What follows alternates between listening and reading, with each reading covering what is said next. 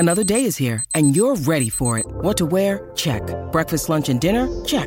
Planning for what's next and how to save for it? That's where Bank of America can help. For your financial to-dos, Bank of America has experts ready to help get you closer to your goals. Get started at one of our local financial centers or 24/7 in our mobile banking app. Find a location near you at bankofamerica.com/talktous. What would you like the power to do? Mobile banking requires downloading the app and is only available for select devices. Message and data rates may apply. Bank of America N.A., member FDIC.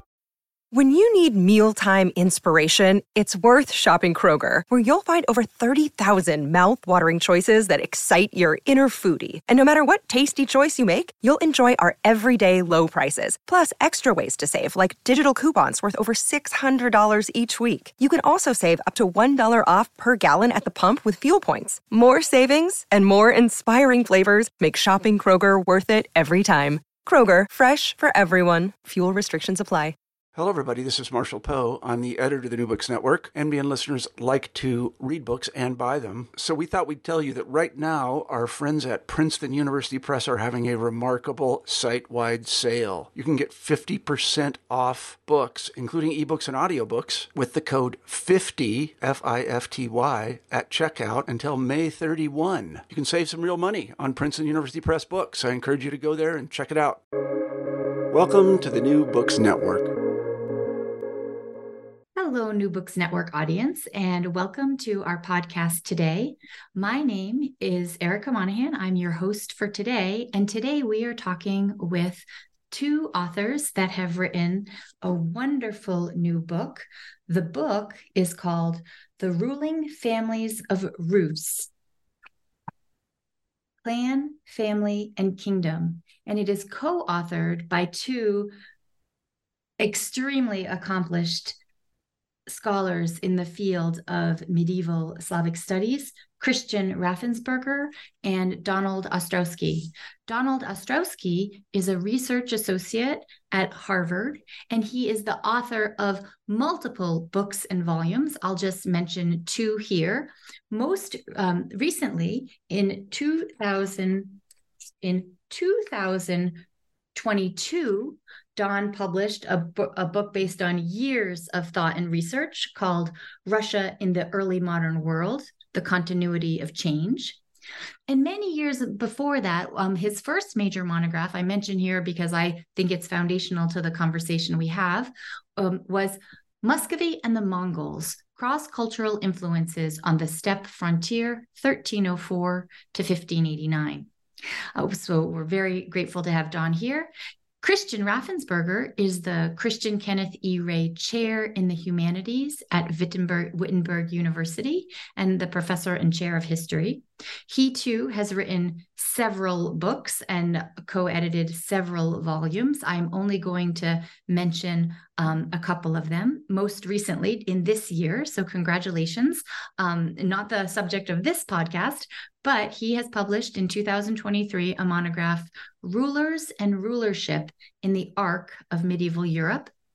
In addition to many other works, I mentioned in an earlier work, also his first monograph, if I'm not mistaken, and that was Reimagining Europe, Kiev and Rus and the Medieval World. I mention that because I also think it's foundational to the things we'll be talking about here in today's conversation. And we're so lucky to have these scholars who have been working deeply in the sources for many years, and it's a real pleasure to get to have them here to talk to us about the ruling families of Rus. So welcome to both of you, Don and Chris, and I would like to begin by asking the question we often ask at the start of New Books Network interviews. Could you tell us a little bit about your path into history? How did you become a historian? Do you want me to go? Okay. My father was a teacher. He taught history, and we had very lively discussions at home, and he would bring friends over, and he was a great devil's advocate type arguer, and it just went on from there. So yeah, my father, he got me into history. Thanks. Okay, wow, that just gave me some deep psychological insight into you, Don. Um, yeah, I got started. I was just a little kid who liked to play with knights and castles, and then I started taking Russian language in high school when the Soviet Union started to come apart. We got a teacher who came in. She was not a certified language instructor in America, and she was just a Russian speaker. And so we had a gym teacher who sat in the back of the room because he had a teaching certification. And eventually, in college, I learned about the Vikings in Eastern Europe, and I thought, aha, I can combine my two interests of medieval and Eastern European, and it's basically been all downhill from there. Or downriver, as the Vikings would prefer to go, perhaps. Or That's right. Yeah. No. That well, gosh, that offers a lot of insight into you, and certainly, Don, with your tendency to play the devil's advocate, I've seen that before. Okay, so now to the book. You've both touched on these themes before. This is a very old history that's been written about quite a bit. Why did you write this book? So this book actually started as a request from Reaktion Books, and the editor there had written to me and asked me if I wanted to do a book on dynasty in Russia, and I said no, I don't want to do anything about Russia, but I might be interested in Rus. And we played around with some ideas, and I ended up putting it on a back burner. And about a year later, I talked to Don about something else that we were working on, and I shared the idea with him, and I'd sent over some notes I had made. And he's like, this is great. Absolutely. You should not have put this on the back burner. And I said, well, I don't want to do it, but if you want to do it with me, then we could do it together. And Don was all in. So, the editor reached out to me to start the process, but I wouldn't have done it if not for Don's involvement, because as you said, so many of the ideas in this book are really a germination of things that he's been working on and I've been working on. And to be able to intertwine those together, I thought was just so terrific. So that's really, in a nutshell, I think how it originally started.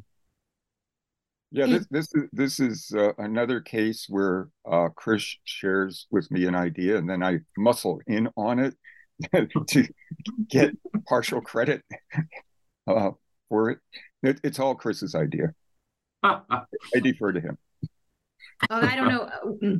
Well, actually, okay, here I am going to share a little bit of an anecdote. The first academic conference I ever went to, I think, was one where Christian was a graduate student, and he presented his paper, and Don stood up and asked all kinds of really, really, really hard questions about it. And I was thinking, if I was that graduate student, I would just crumple up in the fetal position on the floor. But Christian just fielded them fantastically, knowing some of the answers, not knowing some of the other answers, but it's been so remarkable. I think that you in some ways have been pursuing all of those answers, and boy, if you couldn't answer them when you were a graduate student, you can answer them now.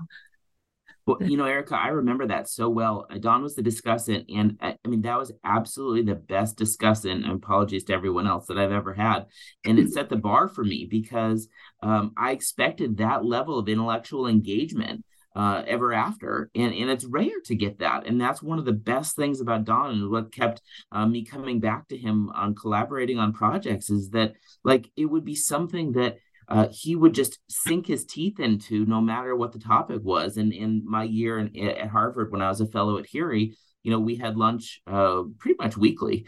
And it was great to just have all of these ideas bouncing back and forth, and reading drafts of work. And it's just, the intellectual engagement is fantastic. Oh, thank you. And I echo, I had the same experience. And also, thank you for mentioning Curie. I neglected in the introduction to point out that your affiliation is with the Harvard Ukrainian Research Institute in Boston. So apologies for that here. And that is what Curie stands for the audience members that didn't know that. Great. Okay.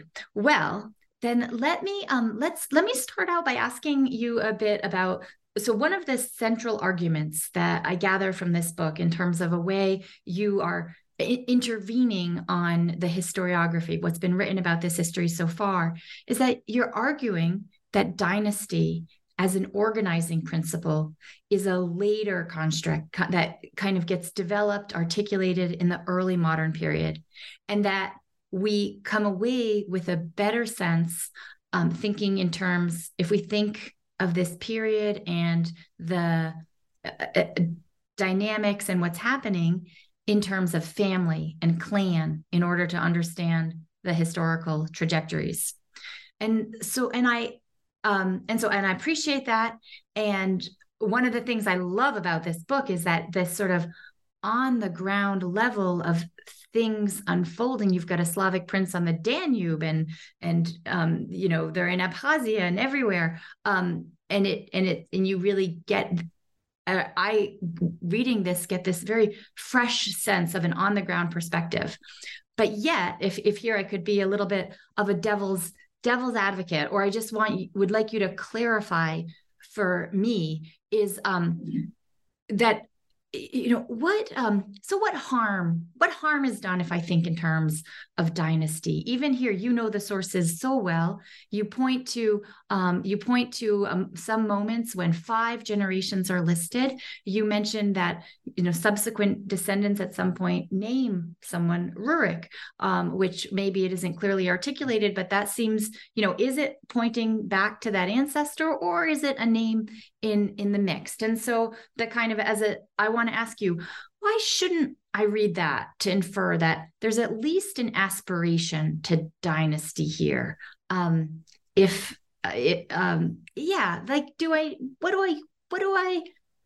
harm is done if I want to think in terms of dynasty?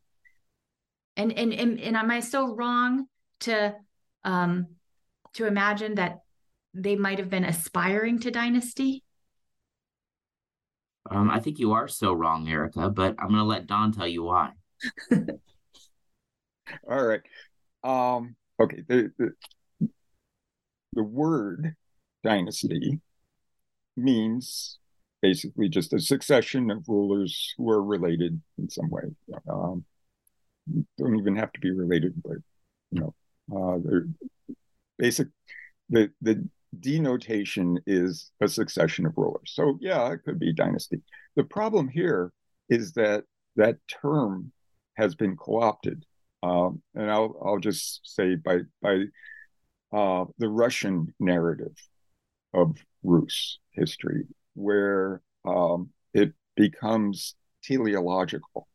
There's a dynasty that starts with Rurik, and it goes up through the Muscovite princes, up to the Rurikids of Muscovy. So it was all kind of foreordained that it would end up with Russia being dominant, and you can see this in the genealogical tables, like of Rysanovsky's textbook and others. They cherry pick who they include in the line, which goes back to the Stepanaya Kniga, goes back to notions beginning in the late 15th, early 16th century to bolster the claim of the Muscovite princes to be the rulers of all Rus. So it's all propaganda. So on one hand, no, dynasty is a very innocuous term, harmless in and of itself, but the way it's been used creates imposes a narrative on our sources that really skews our understanding, I think. If I can expand on that, the frame just a little bit, Robert Bartlett's new book, Blood Royal, from last year, also points out that it's an anachronistic term. We don't have Carolingians, for instance, in the Middle Ages. This is not a term that they used. It's not a way that they thought of things. And, I think actually Anthony Caldelis's work on the medieval Roman Empire is so good in this regard, because he's trying to separate what the medieval sources say from what the early modern and Enlightenment thinkers thought. And this is one of the big problems with doing medieval history, is getting past the filter of the early modern and Enlightenment thinkers in so many ways, and not just in Russian or Eastern European history, but in general. Thank you.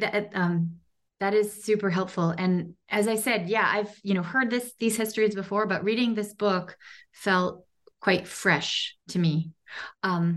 Okay. So the next question, or kind of a series of questions I want to say, but I just want to say thank you for being so attentive to women in this history. I mean, that we see again and again women, from Olga to Anna to Juliana, whom I'll ask you to speak specifically about, being named and seeming, as difficult as it is to really get we don't have a GoPro camera. The sources are so frustrating in many ways, as you point out, but women seeming to really have autonomy. And Christian, from your previous work, you've studied this in such detail. And so I kind of wanted to ask you to reflect a bit out loud on these kind of ignorant, maybe a little obtuse questions that come into my mind as a woman. And I don't even like framing him as a woman. I kind of feel like maybe I don't want to even put it this way. But if so I kind of, some of the things I think about is, if we're finding women rarely, but so clearly in the sources that representatives of Olga are named on an embassy to Constantinople in the 9th century. And another case where, a woman signs a document and you point to another document where a woman is, named as ruling with her husband. And then also this Anna that goes to France and seems to have been the reason behind naming her son Philippe, which wasn't a French name before. And I wanted to ask if that had Slavic roots. But at any rate, that's a little bit of a parenthetical question inside. But so have we missed that women play these roles? If so, why have they been left out? Or if patriarchy wins out, which to editorialize, it seems to me that it did. When did it? Or did these women maybe not have the power we might like to see women have, but in as much as they were representatives of a family, that in some cases they were afforded autonomy that we wouldn't otherwise see. Again, you've written this wonderful book that's based on a close reading of sources and really trying to triangulate and infer what's really happened. So in some ways, it's an unfair question to ask you to generalize, but that's I'd love to hear your comment. I'm happy to, although, I kind of was hoping for some yes or no questions, but this is kind of a big one. Okay, so I'll start with a story, which is a colleague of mine, Amy Livingstone, who works on medieval France. When she started studying medieval France, the Georges Duby, who was the dean of French medieval studies, had written about charters, and he's like, women just don't exist in the charters. And she thought, that seems really odd. And so she went and looked at the charters, and it turns out women are everywhere. And that's in the 1980s when that work started. And, it's actually the same for Rus. We in the Slavic world are, of course, just a little bit slower than those in Western Europe. And so, at the same time as that, we had Eve Levin doing good work on women in Novgorod and then sex in the Orthodox Slavs. But not a lot has progressed in that world. And so when I write about women and dynastic marriages, that feels new and fresh. But in fact, a lot of those things we've seen in the sources for a long time, but I think have just been read over. And I myself am responsible for that. I wrote a book, The Kingdom of Rus, about how we should change the titulature of knyaz to be king rather than prince. Not once in that book did I mention a woman. I didn't think about knyagina. I just didn't think about it. Teaching that book at Wittenberg, I had a student, Jessica Storman, who said, well, wouldn't that make the knyagina a queen? And I really was like, totally forgot women existed. And so now, in my Rulers and Rulership, I talk about this in Mea Culpa, that fact, and talk about how these women are queens. And in this new book I've got next year, Name Unknown, it's called The Life of a Rusian Queen. I thought I knew a lot about women in Rus, But going back and rereading the sources, I kept finding them in all these places. And, you've got the Novgorod judicial charters from the 13th century. And it's like, okay, yeah, everybody has to pay taxes, whether it's the knyaz's land or the knyagina's land. The knyaz can't take slaves from here, nor can the knyagina. I mean, they're everywhere. And we just haven't paid enough attention to that. And there's little mentions in, the Hypatian and other sources that say like, oh yeah, this is a woman's town. Right. It was her town she was in. And there are all of these little things that when you begin to add them up, it's a pretty big deal. I'm writing an article right now on rings. And the majority of signet rings that have been found in Rus that bear, the symbol of the Volodymyrovichi clan or variant have found in female hoards with female jewelry and are sized more appropriately for a woman's finger than a man's. So, I mean, we have very few male signet rings. We have many more female signet rings. And there's all of these things. And I think we have just read past them. And again, like earlier, I think this is a consequence of, you said patriarchy, but I think it's also an early modern and Enlightenment patriarchy. Thank you so much. And actually, there's a picture, there's an image of, I think, a signet ring in the book, or if not a signet ring, a different ring. And that reminds me that I am so impressed by the illustrations in this book, color illustrations that are really relevant to the moment you're discussing. And it is, fantastic. Reaktion did a wonderful job with the images. I was so impressed, Don. I think you were as well. We talked about this, and they made it at a price point that's affordable.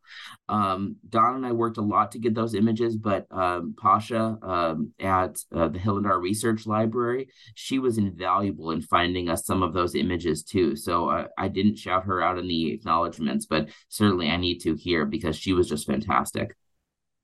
Yeah. Please, Don. I'd like to add to what Chris was saying about just not seeing things. And it seems to be a chronic problem, not only in our field, but in general.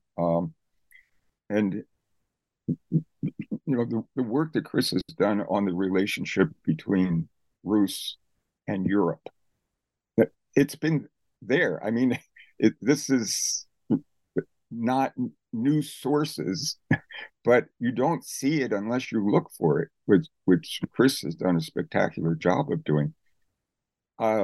Likewise, the Mongols and even steppe nomads, it's easy to just kind of brush them aside. Charles Halpern has an excellent article on Kluchevsky, who just ignored the Mongols. He doesn't even have a Mongol period in his, in his multi-volume history of Russia, but he knew better. He grew up among Tatars.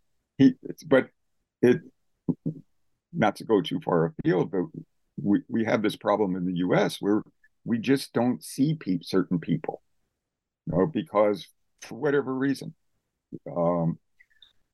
So women, yes, the evidence is there, but it has to be kind of extracted. It's not read-write history. Yeah. Which for male rulers, you can just go to a chronicle, write down what the chronicle says, and you have a publication. With women, I'll give an example.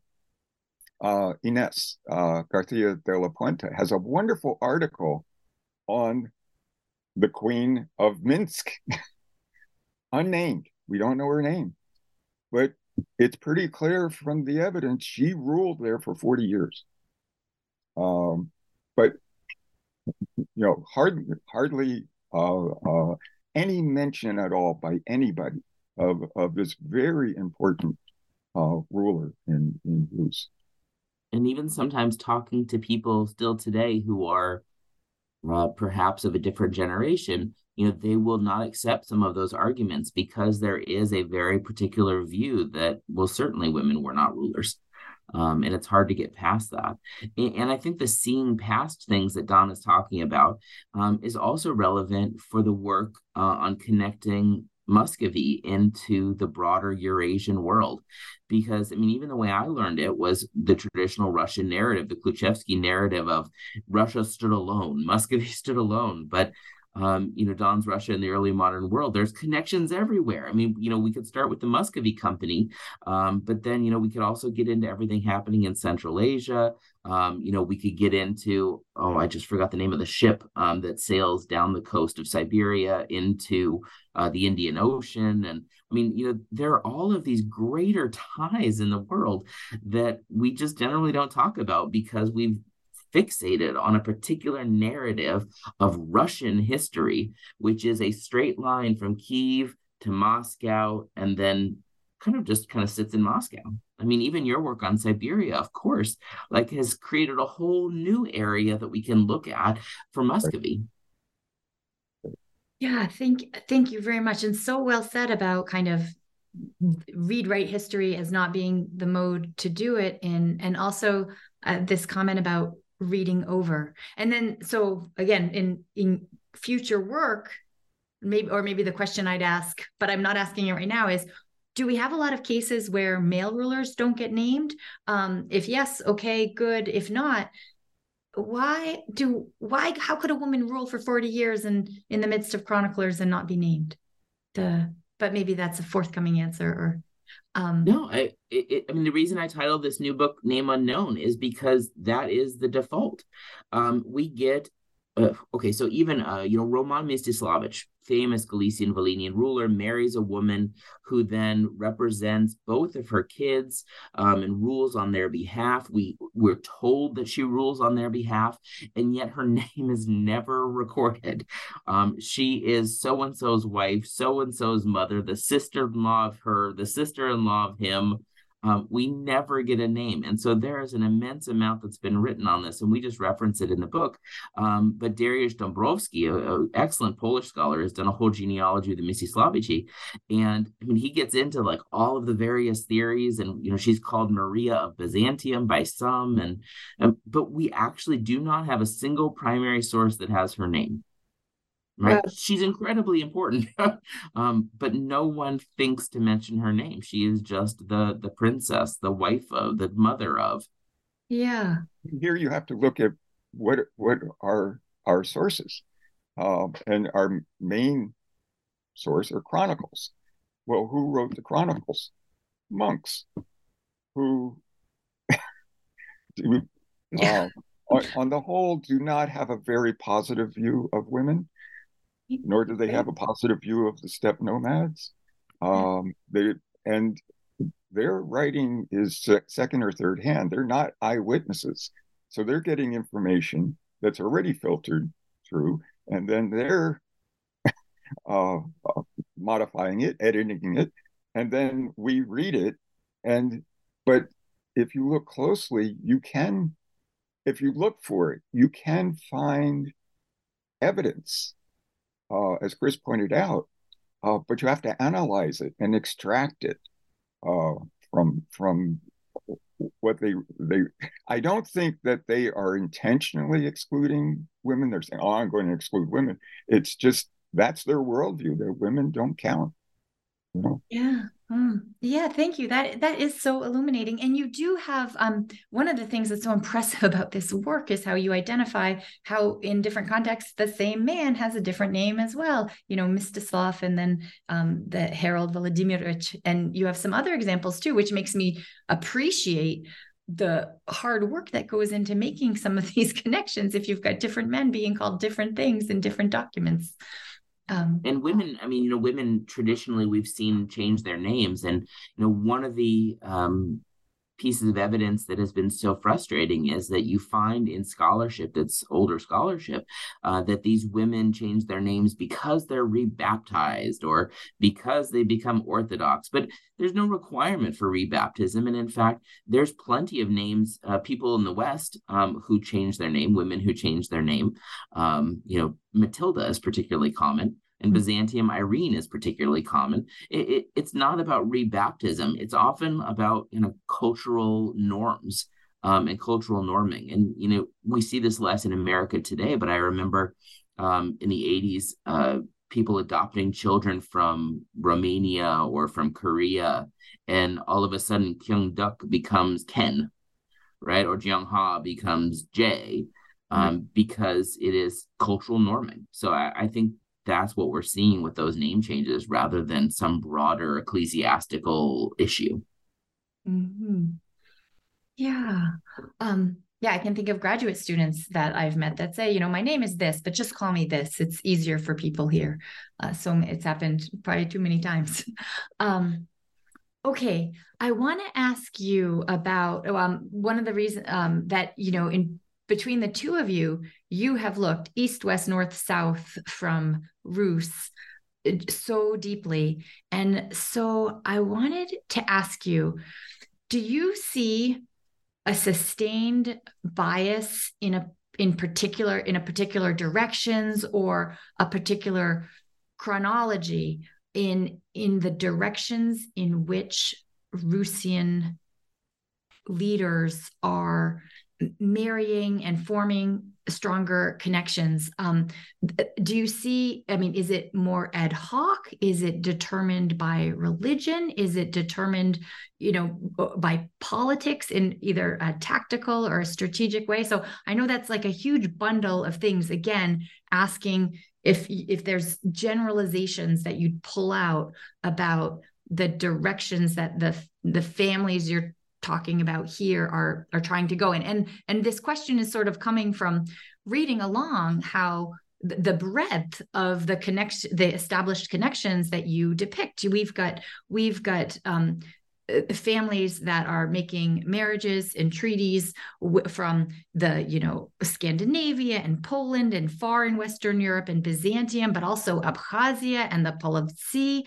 And it's just so dynamic and reaching and making connections in so many different directions. But then if I there's so much in here. So if I kind of stop me if I've mischaracterized, but it seems to me that following the Volodymyrichi family, that there comes a time where you do start to see them having enough opportunities that the men are not marrying out so much. They're staying closer to home. And so, yeah, again, sort of thinking about those dynamics, I guess I'm asking you if you can generalize. Are there generalizations that we might take away from the dynamics you've charted here? Yeah, I'll take a stab at that first. Yes, I think we could generalize and say that realpolitik is in effect. They're interested in marrying wherever there's going to be an advantage. I don't think they privilege religion. I'm pretty sure they don't privilege ethnicity. We don't see any marriages with the South Slavs, for instance.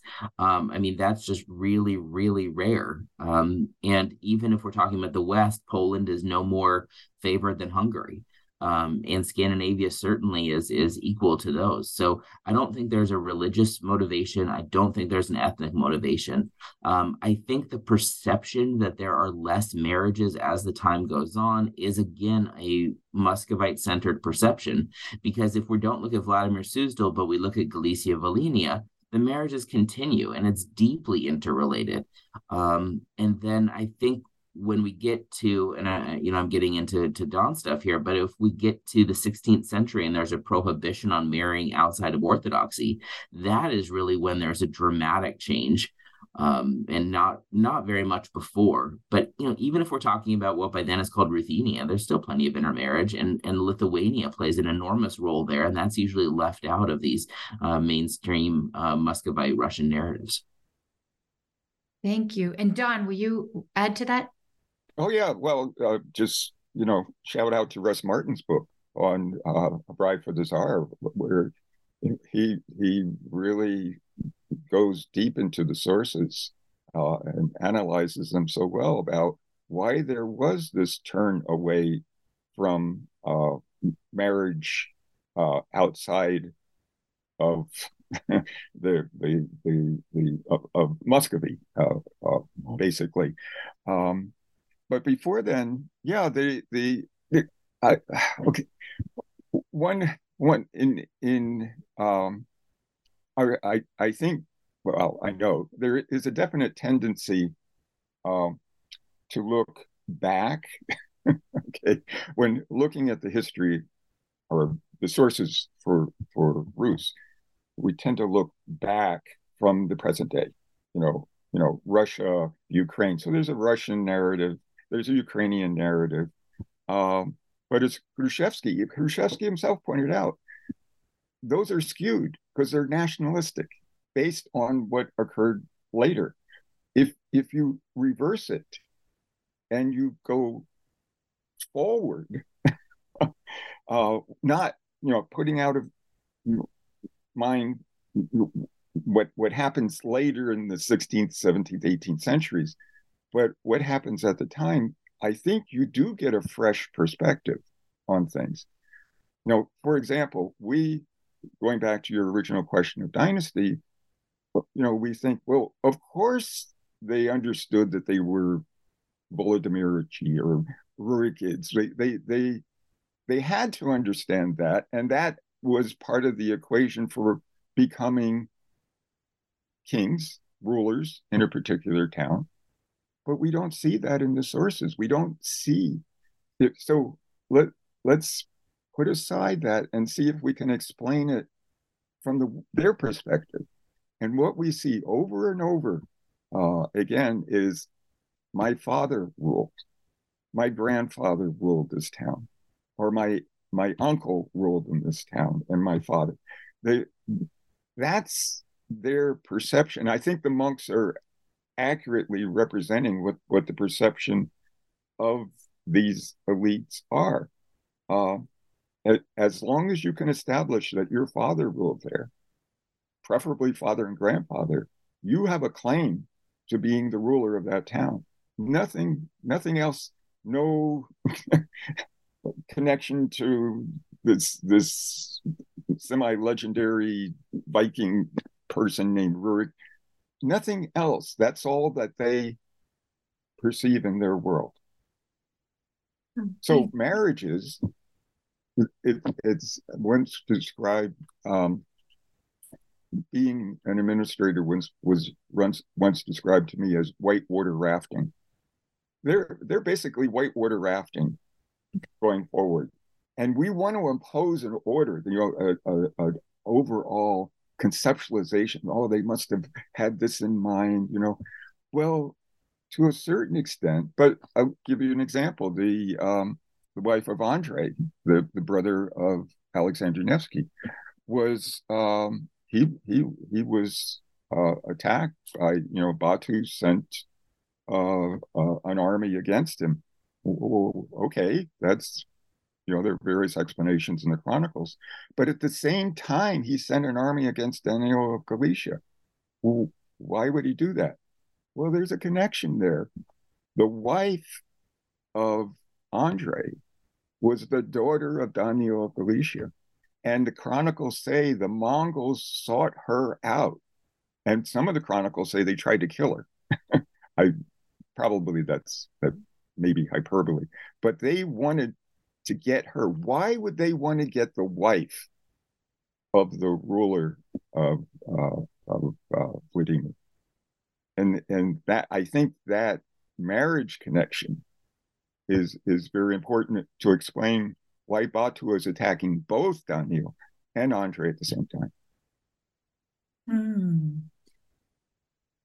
Yeah, actually, I've been asking you these kind of questions of interpretation, etc. But to maybe just dig into a little bit more of the content of the book, I thought that I would like to ask you a bit more specifically about, some of you have these, you kind of have these framing chapters, and then you go into particular families and tell these stories with such clarity and such fine-grained degree of speaking from the sources that for anyone that teaches this material, this book is just gold, by the way, between kind of the pictures and just your clear exposition of what comes from which sources, et cetera. But so could I ask you to tell us a little bit more about Alexander Nevsky and the story you tell us in chapter 7? He's such well, again, in a very teleological history, he's so important. And then you tell this other story about families. Well, yeah, we framed that chapter in terms of the Eisenstein's film, where he starts out with, well, why is it that Nevsky is fighting the Teutonic Knights, but he's not fighting the Mongols? And so Eisenstein has, a possible interpretation that the Teutonic Knights were a more immediate threat to Rus, and that he would take care of the Mongols later. And in fact, Eisenstein had prepared a tentative script for part 2 of Alexander Nevsky going up through Dmitry Donskoy, fighting the Mongols, and defense. So kind of a 2-step process. Well, that credit to Eisenstein. I mean, he read the sources, he read the interpretations, he was as up on things, and that's a plausible explanation. But and Fennell, John Fennell, raised the question in his book about, was Nevsky a collaborationist, kind of a Quisling or a Marshal Pétain type, where he's ruling, part of the Ulus of Georgi, but in the name of Batu, just as Pétain ruled part of France in the name of Hitler. He was allowed to do that. And Pétain, we know, was accused and found guilty of treason by the French courts. But Nevsky instead is praised as a hero. So, there are all sorts of honors for the Alexander Nevsky medal and all sorts of things like that. So what the question is, what is going on? And it's a very simple matter. The Mongols were the rulers. They were the sovereigns. Okay. They did allow local rulers to run the day-to-day affairs. But there's no such thing as collaborationism, I think, is a kind of a more modern concept. This happens all over the place, all over the world, where new rulers come in and they allow the previous rulers to be there to conduct matters. So we should, again, going back, we should avoid trying to impose our later conceptualizations. Instead, we should try to extract from the sources how are they doing, how are they perceiving things, how are they looking at this. And there was no shame in that at the time, because why? The Mongols had the power. They were the sovereigns. Okay. Yeah. When we have a similar situation with Bohemund of Antioch, working with the Mongols and he's actually, called out for it by the papacy, but, it's a power dynamic that made sense at the time.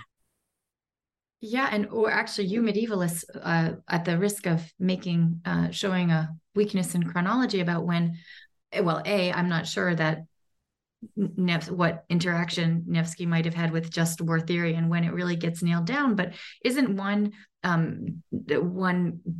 point of, in order to wage a just war, you have to expect you have a reasonable chance of of succeeding, that kind of to sacrifice your population because it's your idea did not qualify as a just war theory. And not that I want to, defend or judge in the court of history Nevsky at all, but he's just such a fascinating, that history and how is fascinating, and no less fascinating is how he has been treated subsequently as an individual.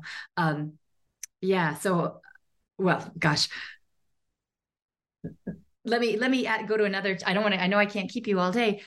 Can I ask you to tell us a bit about Uliana Alexandrovna and her family, who is the subject of a later chapter 10. Please tell us about her.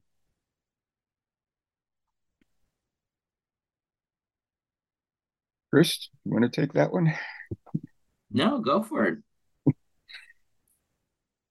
Well, just in very quickly, in general terms, the importance of Uliana again is in terms of the marriage connections, her relationship to her family, the relationship to the family she marries into, is all part of that dynamic of the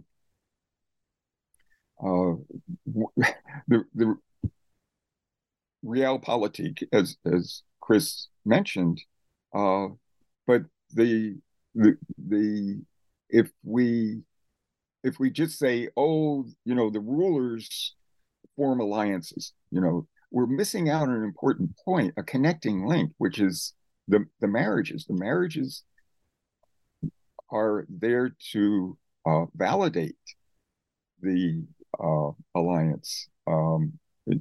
In a way, it's a show of good faith. I am giving my daughter to you to validate this alliance in the future.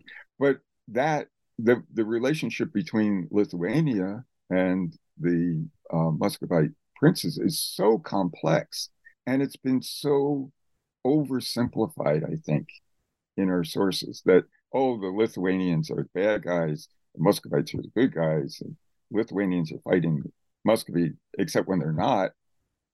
and then you have sons of Muscovite rulers fleeing to Lithuania and getting support there. It's, how did that happen?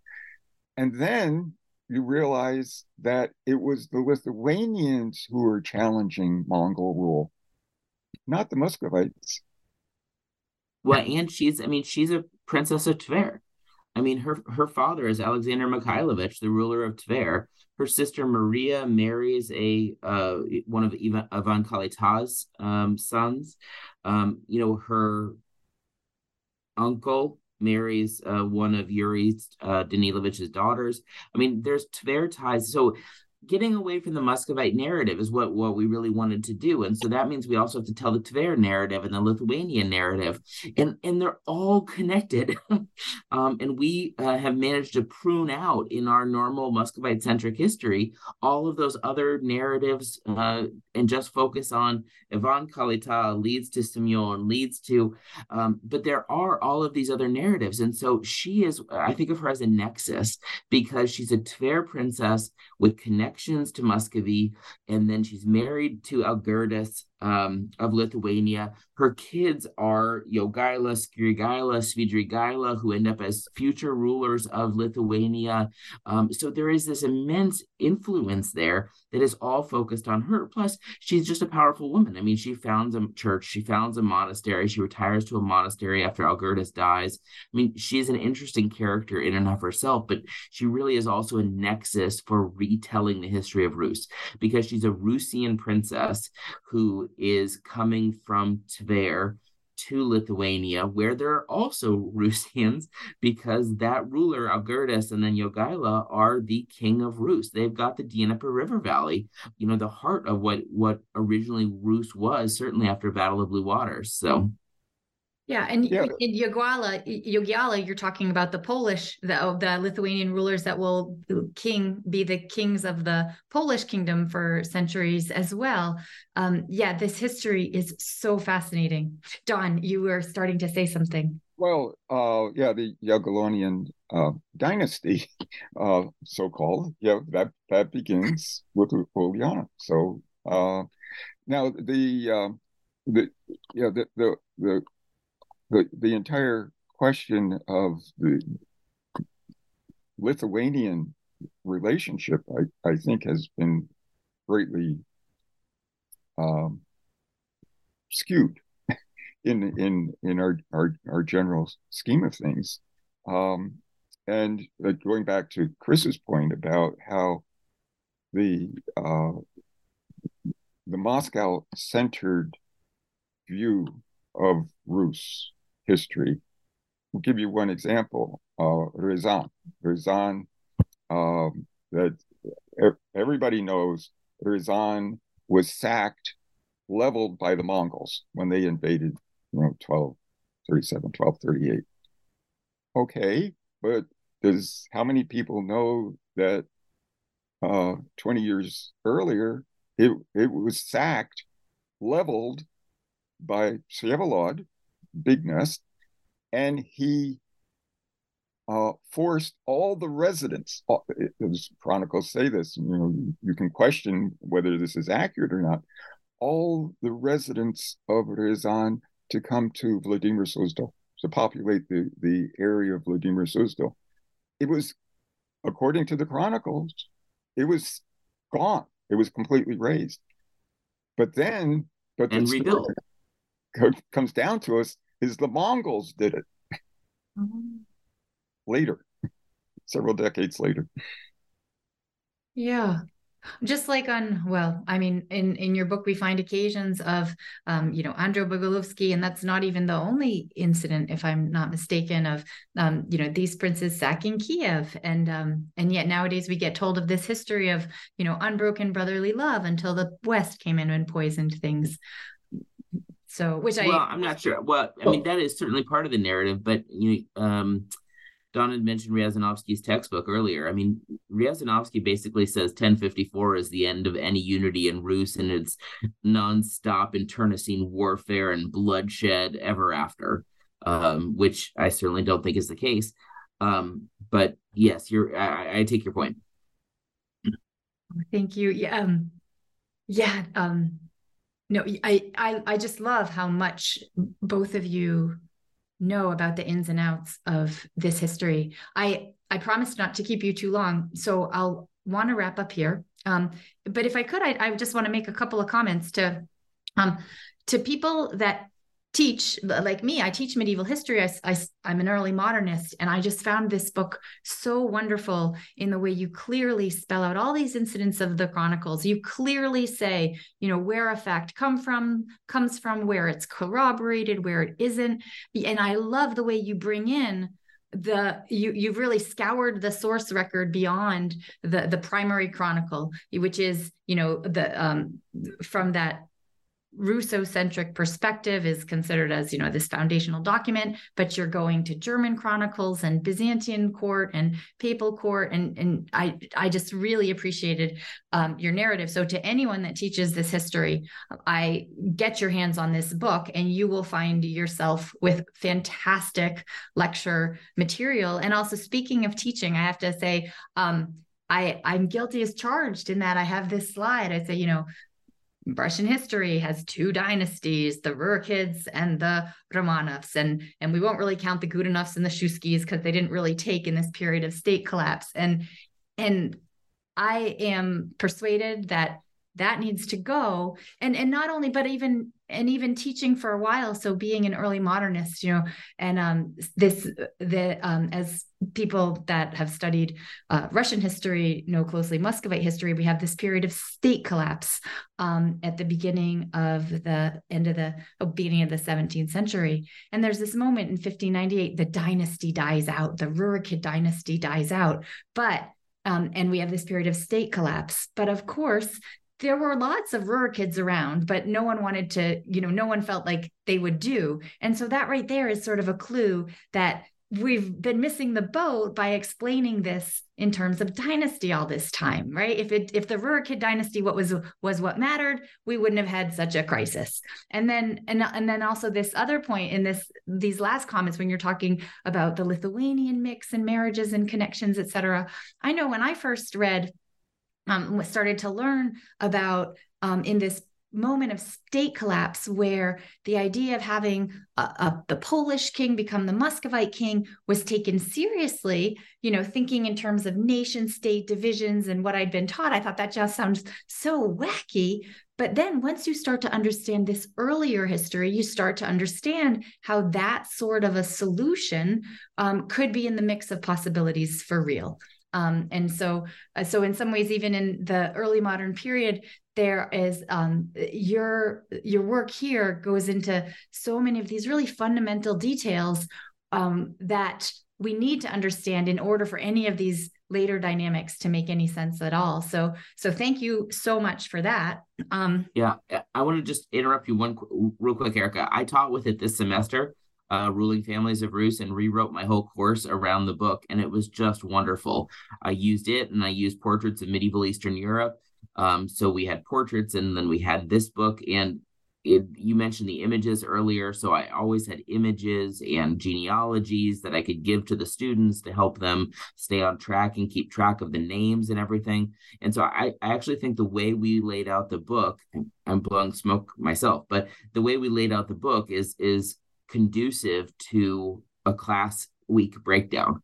And so I dealt with a chapter a week, and that worked out really nicely with a couple of additions for, intensive reading. We read, as I often do, we read Don's Muscovy and the Mongols and Charles Halperin's Russia and the Golden Horde and discuss them together. And so I think the book does work well as a classroom book, and it was easily understandable to my Wittenberg University undergraduates. Super. Yeah, well said. Yeah, thank you for writing this book. Dawn, do you have anything you would like to chime in with before I ask our final traditional New Books Network question? No, final word is just try to understand the sources on their own terms. How were they perceiving things? Not how we perceive things, but how were they perceiving things? Great. So our final question, Kristen, you've kind of alluded to this, so let me go to Dawn first. Dawn, what are you working on, and what will we see next from you? Well, the course that I'll be teaching in the spring is historical controversies, and it takes a thematic approach. And we spend 5 weeks on the Shakespeare authorship controversy, because it is so essential to, I think, understanding not just authorship of the Shakespeare's plays, but how scholarly endeavor works, and how a certain group can kind of take over and suppress